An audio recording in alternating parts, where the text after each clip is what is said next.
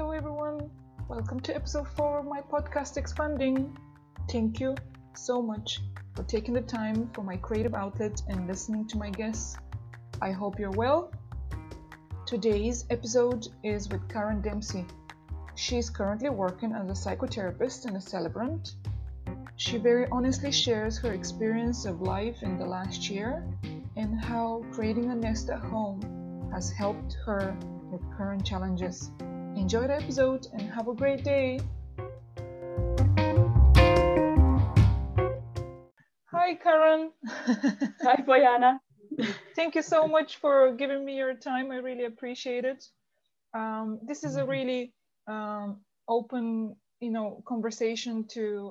I'm keen to connect with people during these times. It really helps me to feel that there's more beyond the four walls and the house and the rooms, and I have some adult conversation and just to see how you're keeping, how things have been for you work-wise and at home. And my idea with this is to highlight any challenges and any achievements. How do you deal with challenges when they come up, and how do you celebrate, as I think it's very important as well. But I don't always focus on those. Quickly go past. So that's why I am keen to connect with like-minded people, and I've learned a lot from you. And we're currently doing a course that you're facilitating, which I'm really enjoying, the Celebrant course. And in that respect, I was really keen to invite you to my podcast, episode number 4. Wow, number 4. So welcome. I don't know what you feel comfortable sharing, but yeah, I'm curious to find out how the last year has been for you. Year, imagine. It's funny, as you were speaking to me, I was, as you were giving me an idea of what we'd be talking about, I was thinking, am I going to be any kind of a role model here? And then, but the thing is, it doesn't matter, because the lovely thing is it's an open question, and I think sometimes what can be most helpful is just the honest answer. Exactly. And before you start, I feel like if I'm introducing somebody, I put words to, draw their picture or their profile or whatever. So I don't feel comfortable doing that. So I would like you to introduce yourself the way you feel in your position, in your image, in your expression. So go ahead with that first. So, and I understand why, because it's such a, even my own self, I go, so many things. So I often put it in a nutshell that my kind of trajectory of my career has gone body, mind, spirit, and then everything else. So I started out as a nurse.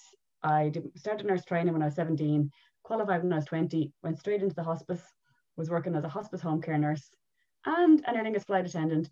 And then I went into the Rotunda and was working with midwifery and newborn babies. So it was kind of a very intense start to my career because it was birth and death, in a nutshell, and the two vast polarities of life. But it was amazing because at that stage, I set myself up for just a fascinating journey of exploring all of this. And the one thing I always say is so many things about our lives only make sense in hindsight. And as I went along, I really realized this, because my next step then was, having done so much with the physical world, I realized there's so much about the psychology of our bodies that when you just study the body, you miss out a lot of the mind. And they really need to be one system. So I went and did a master's in psychotherapy, which took me 4 years, was incredible, but huge work and a phenomenal, there's a whole story in that, which I can do another time, how it happened and all the little miracles that happened along the way. But that was my body part, followed by the mind part. And at the end of that, I went still more. So I went and trained as an interfaith minister, and that was my spiritual part. And that was 2 years in London. And at the end of that, I realized, okay, I've done all this now. Actually, these questions I have are still pretty much the same questions. But I just know that there's no real answers. That's the thing. We can try and academically answer questions, but the great existential questions of life are, we all have a slightly different one for ourselves, and they remain their lifelong questions. So now I work as a psychotherapist and a celebrant. Celebrancy now is my main source of income. Great. And I love it because to me, it allows me to exist in this world between worlds, in this kind of really liminal space where you're working with people on the edge of their normal life, like whether it's a wedding or a funeral or a baby naming or anything. When you work in celebrancy, you're able to actually invite people to look at their lives through a slightly different lens, and then to explore that in the presence of their family, friends and family. So it's gorgeous. I love it. And then with the psychotherapy, I kind of step in and out of that as time goes on. But it very much informs how I work through the ceremonies. And then with the celebrant training, I'm loving that so much because it's a new role. Yeah, it's a new role, and it's one that's been kind of knocking at my door for a while, and the world needs so much more of this kind of celebrancy. I mean, I did a ceremony at the weekend, and it was for a couple. There was only 6 guests. No, sorry, there was only 6 people. There was the couple themselves and their 2 sets of parents. So the couple themselves and 4 guests. And one of the groom, his parents were quite religious. So they were a little bit apprehensive about having a ceremony. Having a ceremony that was what they saw as, not religious, and, what was the point was kind of their attitude. And I don't mean attitude, but it was, they were just a little bit disappointed it wasn't going to be in their traditional faith path ceremony.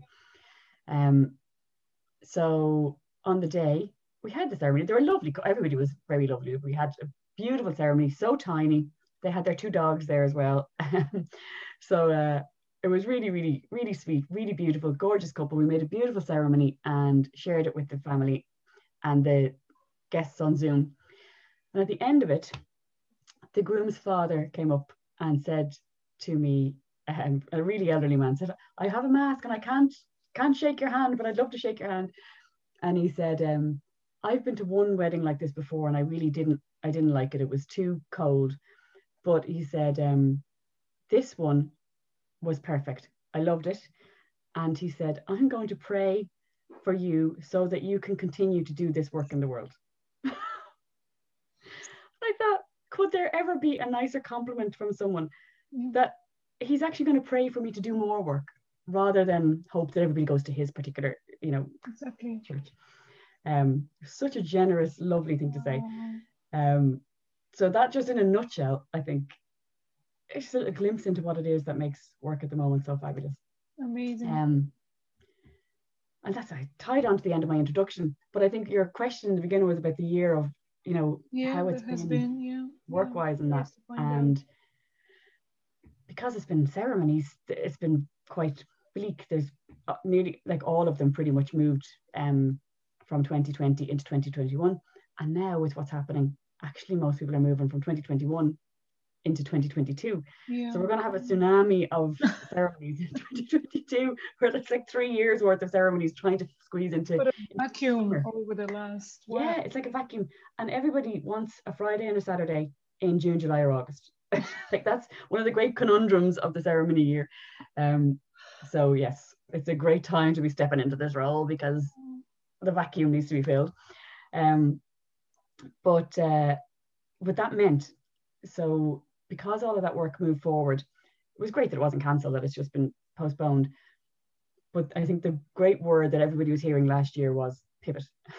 Yeah. It was like, what are you doing right now? How can you pivot to make that suddenly fit the new world of the whole, what's going on in the whole world? And I think for me, and for lots and lots of people, I know I'm not alone, in the beginning I went, oh my God, okay, I better do this, da, da, da, da, da. And then as the lockdowns and the various things began to settle into our bones, I started going, oh, I don't know, you put all this energy into this, trying to pivot and trying to keep going and trying to maintain a pace. But there was a really strong feeling of, what's actually the point, and it wasn't, part of it I think wasn't even so much that noise I just made, that noise. It was more, I kind of want to just meet the energy of this with the energy that is coming and go into hibernation. Yeah. just press pause, close my front door as we're being told to do, close my front door, go into my house. My house was like a bomb site and is still. But what really helped me was I started to think of my home as a nest. So rather than it be this pristine, you know, as we see on Instagram and Pinterest and all this, you know, it's where's your storage and you should have things, everything should have its place.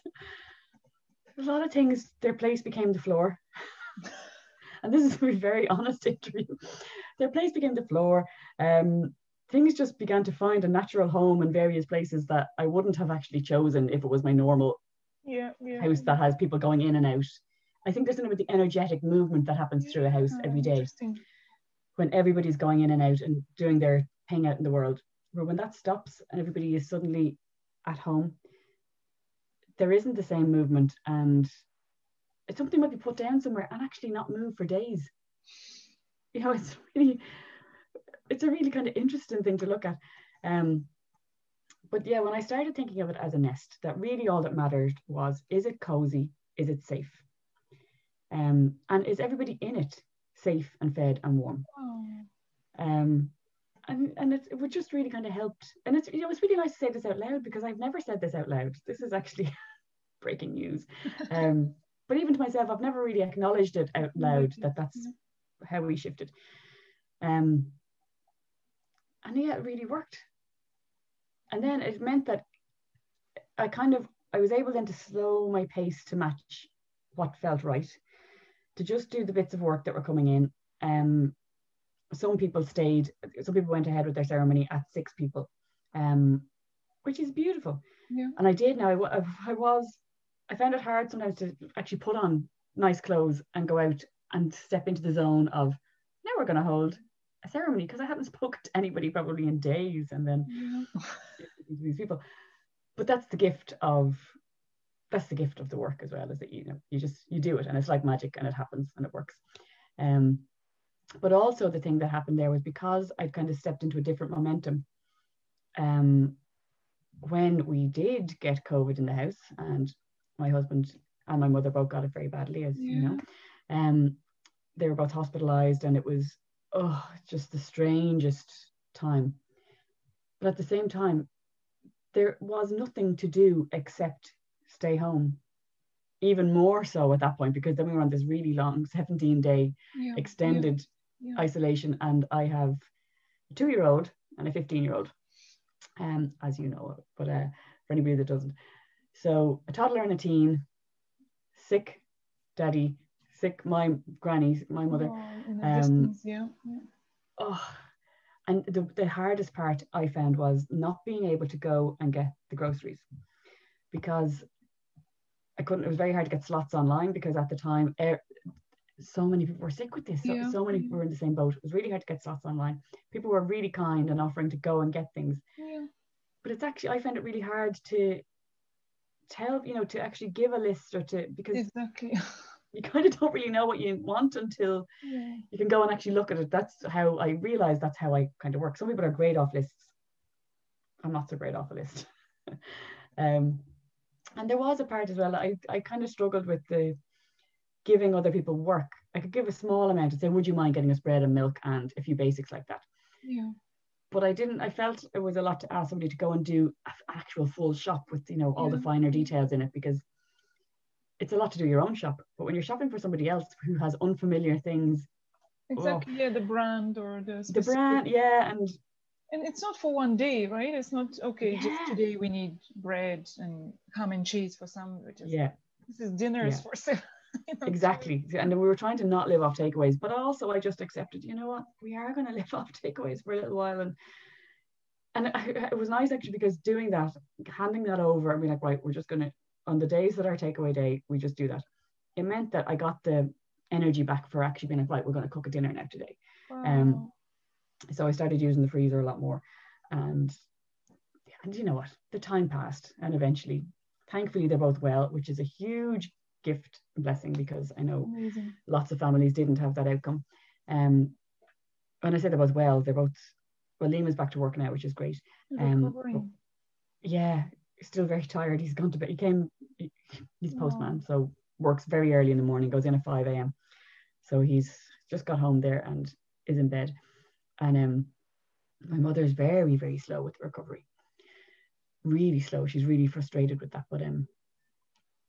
But she's out of hospital and she's doing as well as can be expected, really. Yeah. So it's a really good insight into, because I find it very, it's not normalized for me yet what COVID looks like, and I only see it on the television or a friend of a friend of a friend, that you never really believe that story, or if it feels too far. So hearing from you and hearing from other close people, it normalizes it for me that it's not this horrendous. Sometimes we make it worse in our heads.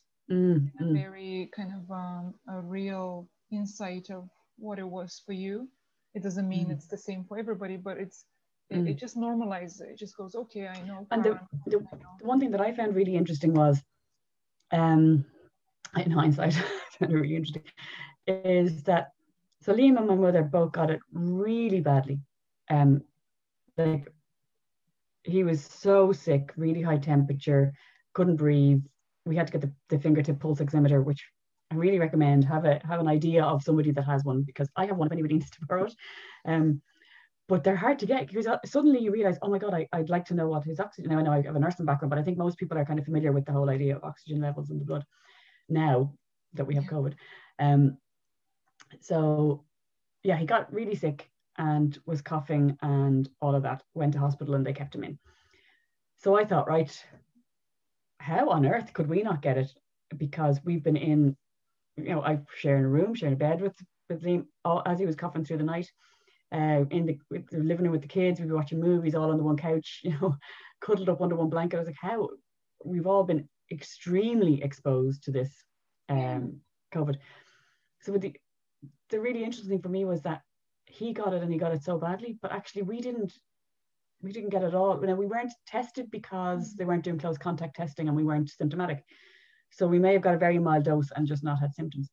But you can't tell who's going to get it really badly and who is going to just glance off, which is why obviously we all need to be equally so careful with it, but also to not lose hope that it's not a case that if you are beside somebody who has it, it doesn't actually necessarily mean you're going to get it really badly. It's just so strange if you could just somehow predict. That's what science does. I know they're working on it.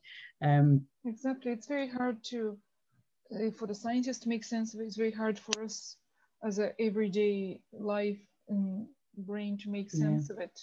And the one thing that helped me make a little bit of sense of it was once we realized, because when he went for a test, we were like probably everybody going, it's at this point he wasn't very sick. At this point he just had the cough, and it was just the one symptom, the annoying cough, that we're like, right, well, off you go and get tested. And he was still going, I'm fine, and nobody else has any symptoms, so it must be fine. But thankfully he did get the test, and from there was when he got ill. But the one thing at the time I was like, we probably should isolate from now because he's getting the test. But we kind of just waited until we heard the result because we all thought it was going to be negative. Yeah. And that's another reason, get the bloody test. Like it starts off so slowly. So we only started isolating from him once he got the positive test. And the one thing that helped me understand it was around the idea of viral load. That's what they're looking at, that when your body is assaulted with a large amount of the virus, it can really exacerbate the course of the illness, where if you can keep your viral load low, it might not be so intense. Now, really don't mean to be saying this as medical advice or anything like that, but it just helped my mind to be like, right, actually, you know what, anything we can do to minimize our exposure to this, we will do. So we did it at that point, but yeah, thankfully didn't actually succumb. I don't like to say succumb because people don't have any, it's not really about any form of choice or strength or weakness or anything, but yeah, we didn't actually get it. So it's a really interesting. Thank you for sharing that, Karen. No, you're welcome. If it helps anybody, I would have at the time, I think it would have really helped me to hear a story of a household that didn't get entirely affected by it, because I really thought, oh, this is it. Once it gets into the house, that's it. Everybody's going to get sick. So a little ray of hope possibly for somebody else that might be just facing into it. That's really, thank you for sharing. And how about, did you in particular, something really helped you through those 2 weeks or in regards to the whole year that you found like a very practical tip that maybe somebody listening now might be going through it or just having a tough day? Would you have anything that you feel you would like to share? I think probably what I did that helped me was, so I think one of the things that can overwhelm people and make everything seem worse is when you have that real sense of everything being out of control. Yeah. So it is really important to make a little inventory of what is under my control and what is not under my control. Okay. And one of the things that I did was I made a conscious decision that I am going to make my world small. So while this is going on, my world became the four walls of this house and the people inside it. And yes, my family outside it, but even at that, I found Zooms got a bit intense, and the pull to be checking on other people all the time. I did find that a bit of a, and it sounds, because we are conditioned in all these ways, it's, even as I say, and it sounds a bit selfish to say, I didn't really want to be Zooming with people because there is no news. There's nothing to talk about. Yeah. I have a toddler who just does not like Zoom calls and doesn't like to be told to perform for, relatives who happen to want to ring, because it doesn't work like that. Yeah. So kind of the expectation of other people versus what was doable. I just decided I'm closing down my world to be much smaller. Okay. And I know it's not quite as simple as that, but it just helped me to just manage it, and it helped me to feel like that was something that was under my control. It wasn't that some third party or some outside agency has put up a wall around my house. I actually said, no, it's not that. It's actually that I'm deciding to keep myself in and keep everybody in to keep them safe and to keep everybody else outside safe as well. Yeah. So I think, that kind of thing, finding a way of helping yourself to feel like this is under your control, or what element of it is under your control. And I'm thinking, as I say that, there could be people listening to this going, it's not under my control, blah! But that's okay, because you can find something that you feel is under your control. It's both from, if it's not under your control, let it go. Exactly, yeah. From a physical point of view, as well as a mental health point of view, that as much as it's about physically, okay, we're all told to stay in and reduce our contact, but also on a mental health point of view, like you said, even when we're scrolling through social media, and that it can still feel overwhelming. Yeah, and what is happening as well at the moment is the kind of polarity between people who have the mindset, and I would say my own bias is towards the science and towards let's get the vaccinations, let's keep ourselves locked down, let's do what we need to do to just get this under control, and then we can go back to life, versus the people who are more inclined to say, no, it's this is a big plan, and this is, there's a conspiracy, and I'm trying to say this without putting judgment onto it, but there are people who are really, really angry about what's going on, and they really, really believe it's wrong. And what's happening is this can cause, it could be that your family, you're on one side of this and your family are on the other, and that causes potentially a big rupture. I think one of the things maybe, it's a really tough one, because people generally are really invested in whichever camp they're in. I think part of it is kind of, if you want to maintain a relationship, remembering that whatever the person's outlook is, the person is the same person. They always had that outlook potentially. It's just you didn't know about it. So, and do you also find, I think, that none of us are normal right now, that we're all pushed to these extremes, or we find kind of like that solution or comfort in these really extreme views, rather than what view I had 12 months ago now is really twisted or in a different way. So I find that like that when I come across somebody that I don't agree with, or that they're doing something that seems strange, I'm kind of like, they're not their normal self.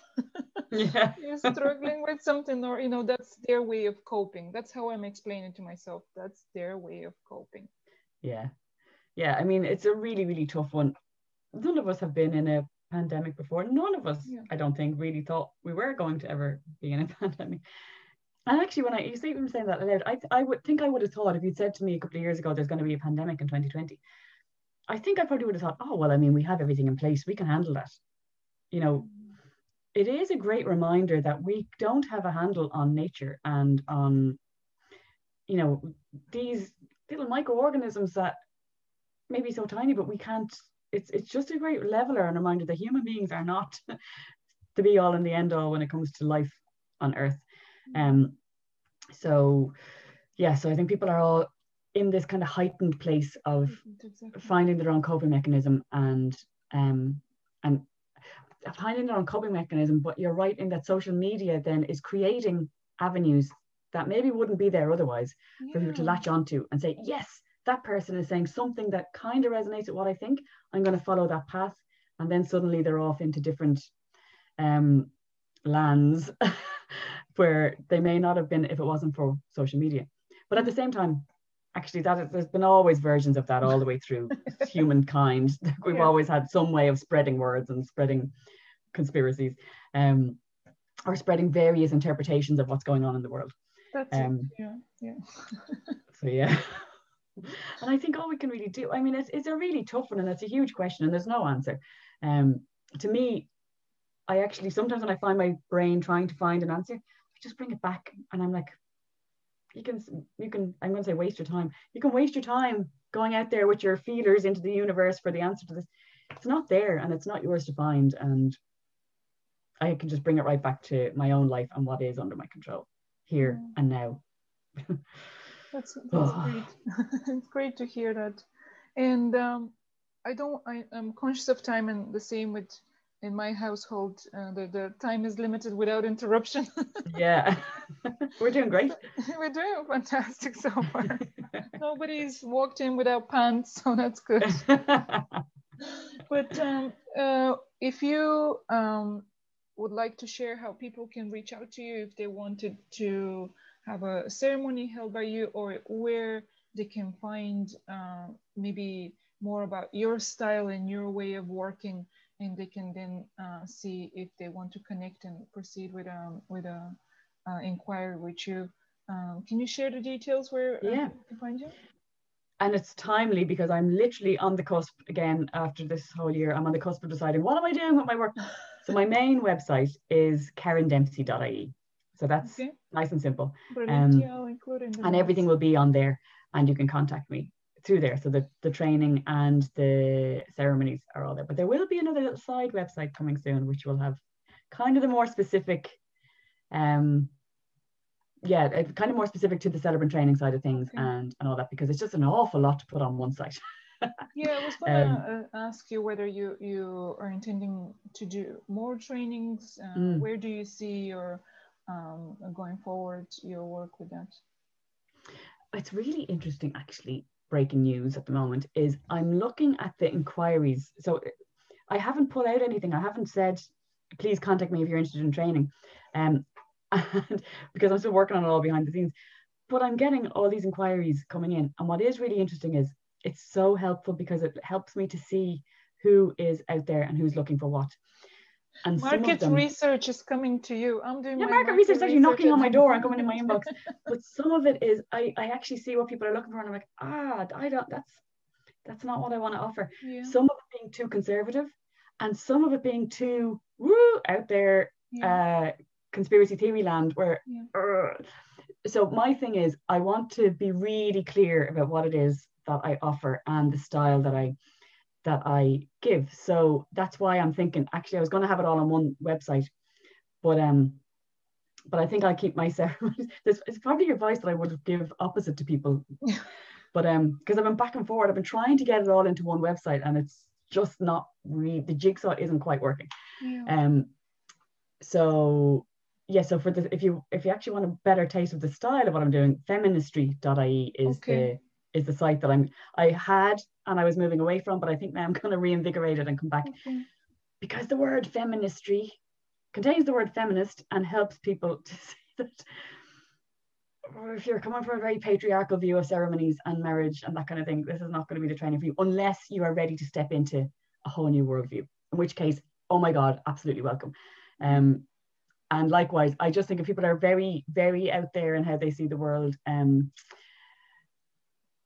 yeah, that they can have just a little, that I can give a little idea of what they might expect to be held and what might be just a bit. I mean, so to give an example, I got one inquiry where I came back and said, look, I'm actually right now not, I haven't got the information to send you right now about the next course, but I'll come back to you. And I said, I've had a couple of family members that were very ill with COVID. And the response came back along the lines of, it was something very, it showed me very clearly they didn't believe the COVID was real. Okay. And I went, oh, that's not really, I don't have the capacity to actually entertain that kind of exactly. right now. So, you know, I just sent back, look, you know, I'll send you the website when it's done, and I will send that person the website so that they can see what it is they're signing up to. And if they still want to, great. But I just think it's an easier way to give people an idea. And what was the actual question there, Bojana? My God, I went off on a side tangent. How people can connect with you and how they can see your style of work. Yes, my style of work. That's for me. I'm starting a new business now, so I feel like, oh, I can work with anybody, and then you kind of pull back. No, you have a style, and you're in a position, regardless that I've no clients yet and I've no income, it doesn't mean I have to take everything that's coming, and it's not going to be a good match for them. They're going to realize I'm not the right character for them, or they're not going to relate to me, and also then there will be, you know, a struggle. We're not going to achieve results as such. So yeah, and from a self-employed perspective, I definitely learned that lesson back in the beginning, because it will knock your confidence. Exactly, it knocked my confidence hugely back in the beginning, because I was like, work is work. I'll just, you know, if somebody comes to me, great, I'll take them. And it is, and I advocate for taking, if it's appropriate work. But some of it, if you have that gut feeling that it's not right for you, the worst thing that people, it can just really knock your confidence in the beginning if you know that the person isn't for you and you disregard your instinct. And because we're fragile little creatures. We need to be. Yeah, that's it. And I feel mind like with work, selves. With our labor is so connected to us, so we really feel it's part of us. So any feedback that it's not supporting as such, that it will feel very personal. Exactly. No, it's and we have to be resilient with that as well. I mean, and not take it too hugely on board, but to do what you can in advance to protect yourself from that if possible. Yeah, great advice. Okay, I'll include both websites in the notes, and people actually, and you know what, Bojana, my Facebook page is probably a good one to pop in there, because it's probably the more accessible one, which is Reverend Karen Feministry. Brilliant. On Facebook, and Reverend Karen on Twitter and Insta as well, I think. Oh no, the Ball Priestess. Roisin has me in princess mode. Ball Priestess on Twitter, and Reverend Karen on everything else.